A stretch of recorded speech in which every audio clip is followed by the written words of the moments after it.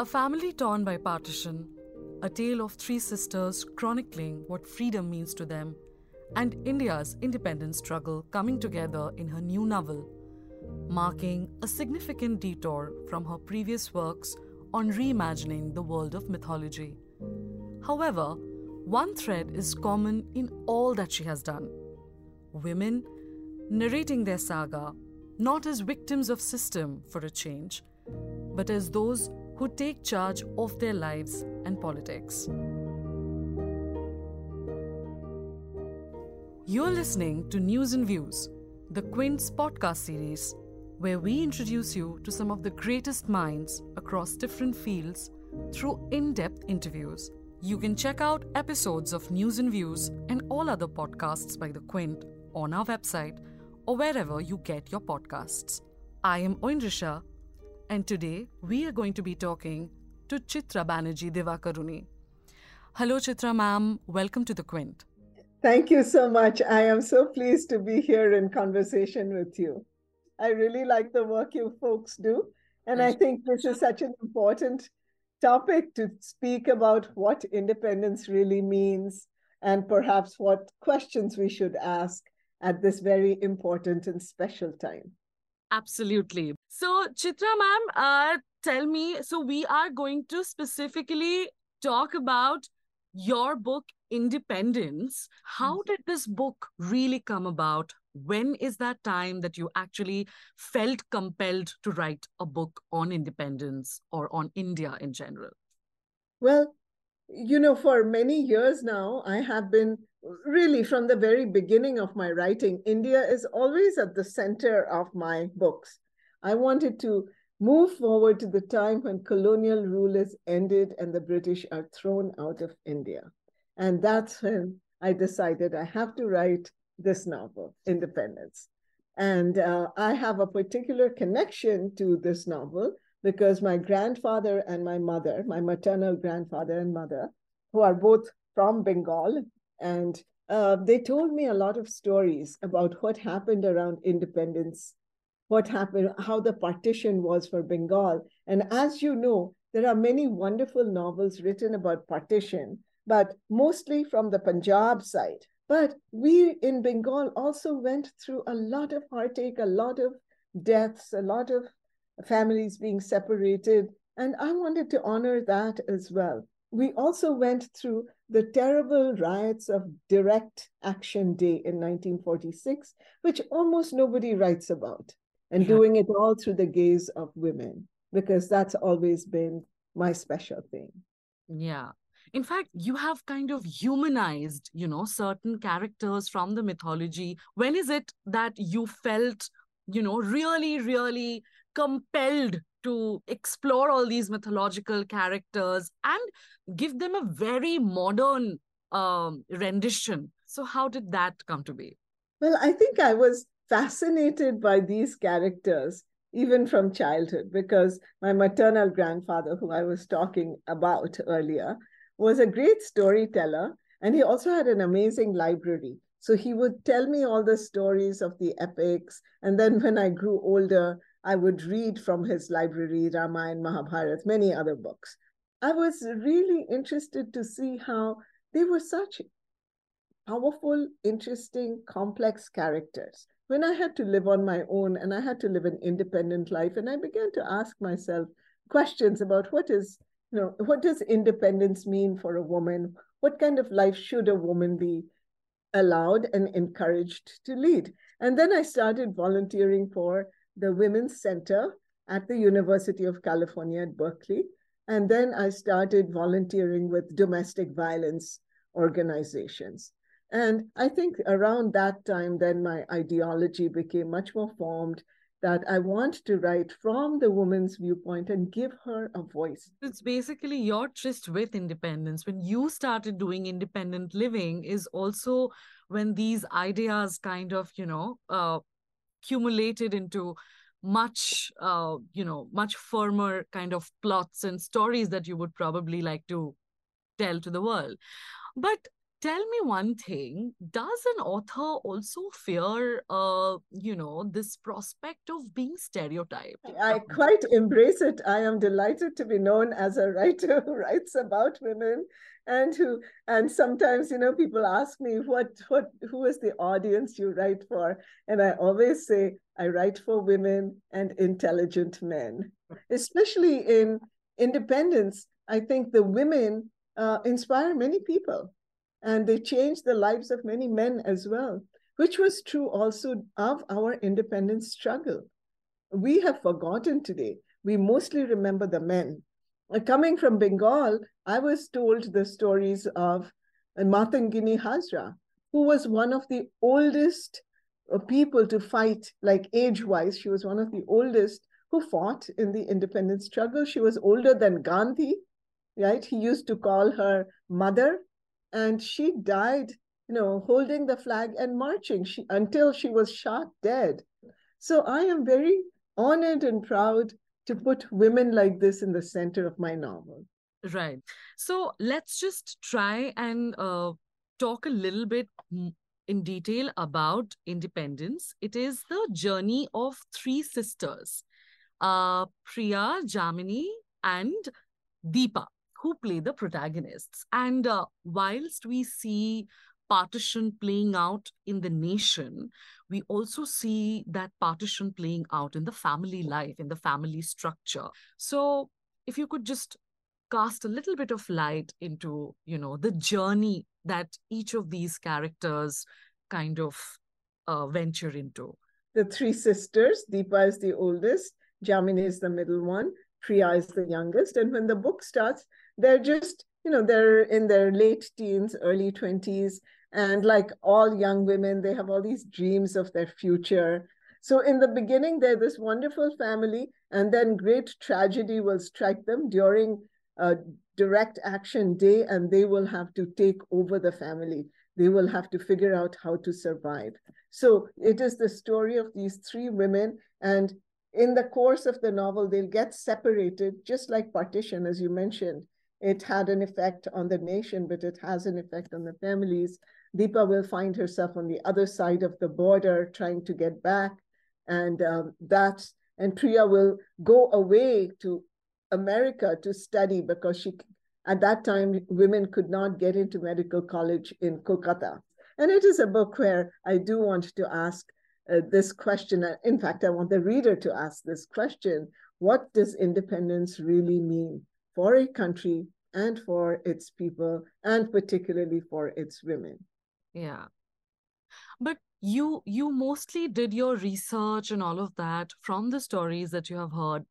But also otherwise, you're a Calcutta girl, you're a Bengali. I was just reading that you're from Presidency University, that you have studied in Presidency University. So has there been instances where you have personally met character, maybe a batchmate, somebody in the college, or during your college life that particularly fascinated you, and somebody who had a partition story to tell or confide unto you, something of that sort?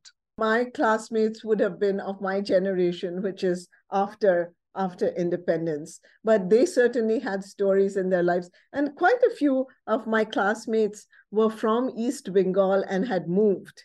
They had moved. Some of them, many of them had moved, their families had moved during partition. So, we talked about that, how it was, because they had heard from their grandparents. They remembered those stories of having lost everything, but then finding a new home and then creating a life all over again. And in some ways, it made them much stronger people because they had to fight so much. But I remember those stories, and I particularly remember their very lyrical descriptions of East Bengal. But I think I was most touched by stories that my mother and my mother's friends told me, because they had actually lived through that. And they were young women at that time.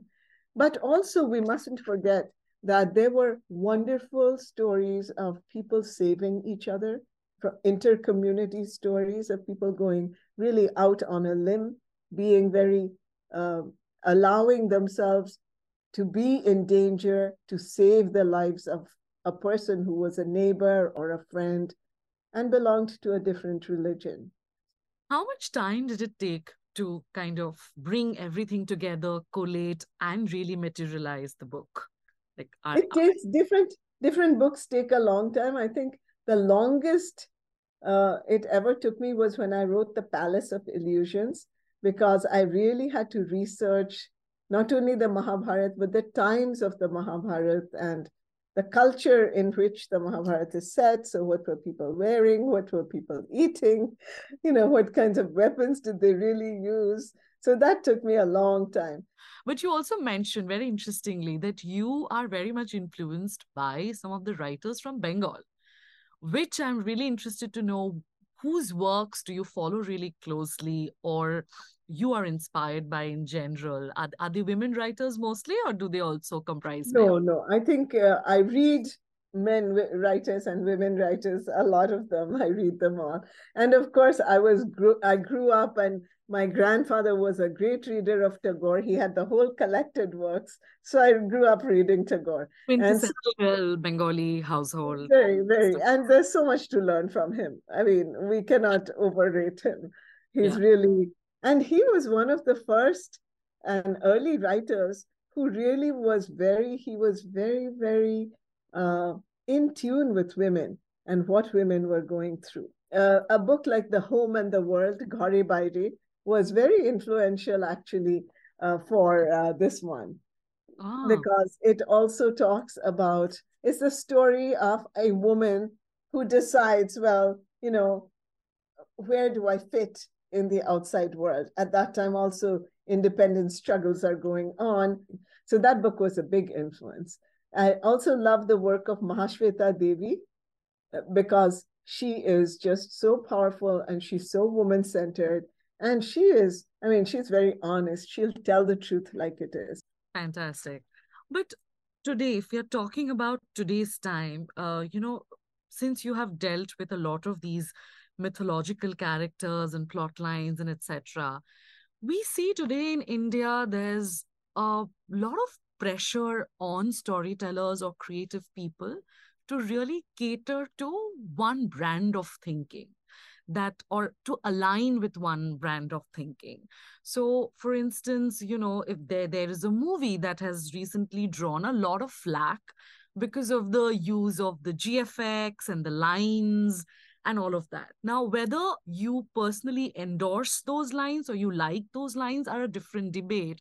But then we do see the cuts of censorship coming in, right at it and, absolutely changing things and changing words and basically molding them into their something that they would prefer, into one particular kind of vision, into one particular kind of thinking, which is also quote unquote very nationalistic. Now, what is this nationalism about? And why does it really have to permeate into creative works for people to consume? What are your thoughts on that? Well, I feel that, of course, we want to be a strong nation, but one of our great strengths has always been our diversity, and we must not lose it. So it would be a pity if that went away and only one kind of voice could be heard. Because then where is freedom? Where is independence? I don't think that when Nehru created his very first council, on which he made it a point to have Hindus, Muslims, Parsis, Sikhs, people of high caste, people of low caste, the Dalits. He made it a point that should be the group that governs India. Of course, we love our own religion, we love our own culture. I'm speaking as a Hindu, but that does not mean I need to put down other people. So I think that is the message that my book gives. And I hope that is the message that we will all carry forward. Right. But how are you as a content consumer? Are you a traditionalist when it comes to the way you would want to see these characters represented, or do you even enjoy, the creative liberties that the film directors or the writers or the screen adaptators they might also integrate into it? If somebody told me, no, you cannot write a novel in Sita's voice because that's not how the original Ramayana was, then I would have been totally hobbled. I wouldn't have been able to do a good job. It depends on the attitude with which you bring your individuality into play. I believe that we must have respect for the original stories and the original characters. We must respect them and love them. And I truly do respect and love all of the characters in the Ramayana. And I never, especially when I'm writing a woman-centric novel, I don't feel that I have to put the men down.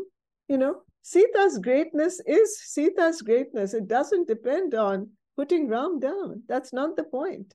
The point is to enjoy, appreciate, admire the women. So I think because that was very much at the center of Forest of Enchantments and Palace of Illusions, luckily, there hasn't been any backlash because, yes, I'm showing the greatness of these women, but not at the expense of the men. The men are fine. They're doing their thing. Sometimes writers or filmmakers feel they have to put down one side in order to show the other side to be better. And I don't agree with that. I feel that if the other side has its value, you don't need to put anybody down for that. I think generally I'm a positive person and I want to put out books into the world that are positive. Yes, they will look at problems because if we don't look at problems, if we pretend the problems don't exist, we will never solve them, right? So I will look at the problems and I'll look at them very, very distinctly.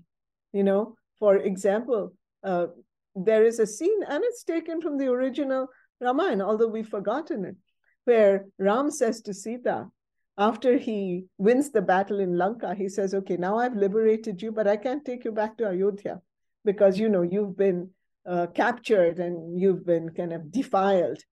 And Sita says, is it my fault that Ravan took me away? Is it my fault that I was abducted? How is it my fault? Why should I be blamed for something I had nothing to do with, that I did not encourage or allow? It was done to me. And that is the whole story of victim shaming put right over there. And it's such a modern issue.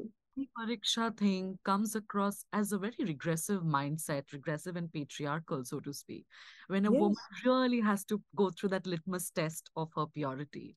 Yes, 4 things that she didn't do. Now, even the whole Agni Pariksha, what people don't realize is that there is no Agni Pariksha in Valmiki's Ramayana.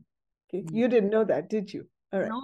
So this is what happens. So Ram says, I'm sorry, I can't take you back. So Sita, tells him exactly what she feels about this. And she says, this is very wrong. And she says, okay, all right, you go back. And then Ram is like, okay, you can stay with Sugriv or you can stay with Vibhishan. They'll take care of you. She's like, I don't need anybody to take care of me. And she says, light a fire. I will step into the fire. That is what I choose to do with my life. So it is not Agni Pariksha. It is her saying, I'm going to live and die on my terms. But see how we've changed it? We've changed it as to, she was made to do Agni Pariksha and then she came out. And when she steps into the fire, the gods come and they say that, you are pure, you are, you are the best among women. And they say to Ram, you should admire her, you should accept her, and, you should happily go back together to Ayodhya. So we have so conveniently managed to water down some of the actually very empowering aspects of our epics, just to suit certain needs. And wow, I really didn't know that. I mean, Club Sita and Camp Sita, like go Sita. I would absolutely say to the young women of India, please be like Sita, but not the Sita that you're being given in popular, I don't know, shows or whatever. be like the original Sita. She was strong and she never compromised. Absolutely, absolutely. We are almost at the end of the chat, and I hate to do this because I would love to go on and on with this chat. But very quickly, if I wanted to understand from you, your book contains a very beautiful quote from, by Amrita Pritam, when she says that there are so many stories of partition that are not written on pages, but on minds and bodies of women. And it is no secret that in contemporary India, we see the kind of upsurge of violence on women's bodies till date. So, what would be your final parting message to young women in India who are probably grappling or struggling to find a voice of their own? I would say be careful, because that's always a good strategy. Be careful and come together. Together we are strong. But you can't speak up alone, because then it's dangerous. Then you'd be targeted. But if large groups of women get together and speak out against these things, then there is power and safety in numbers. And I would say this not only of the young women, but to the older women also, that many of you have reached positions of power. Now use that. So once you decide you're going to mobilize, bring all the men that you know, the good men, the ones you know they wouldn't want this. And I would think that any thinking man, right, any courageous thinking man would agree that this is something worth doing. So I really would love for that to happen. Absolutely, absolutely. With that note, we thank you once again, Chitra Banerjee Divakaruni, for doing this chat with us. It was a delight to have a conversation with you. Thank Thanks you a so lot. much. You had such Okay, wonderful questions. thank you. You answered them so poignantly. And that was this episode of News and Views with Chitra Banerjee Divakaruni. Follow us on Instagram @The Quint and tell us what you want us to talk about next week. Follow us on Instagram @The Quint and tell us what you want us to talk about next episode. And check out our website, thequint.com, for more groundbreaking reports and videos. This was Oindrisha, and I'll see you in the next one.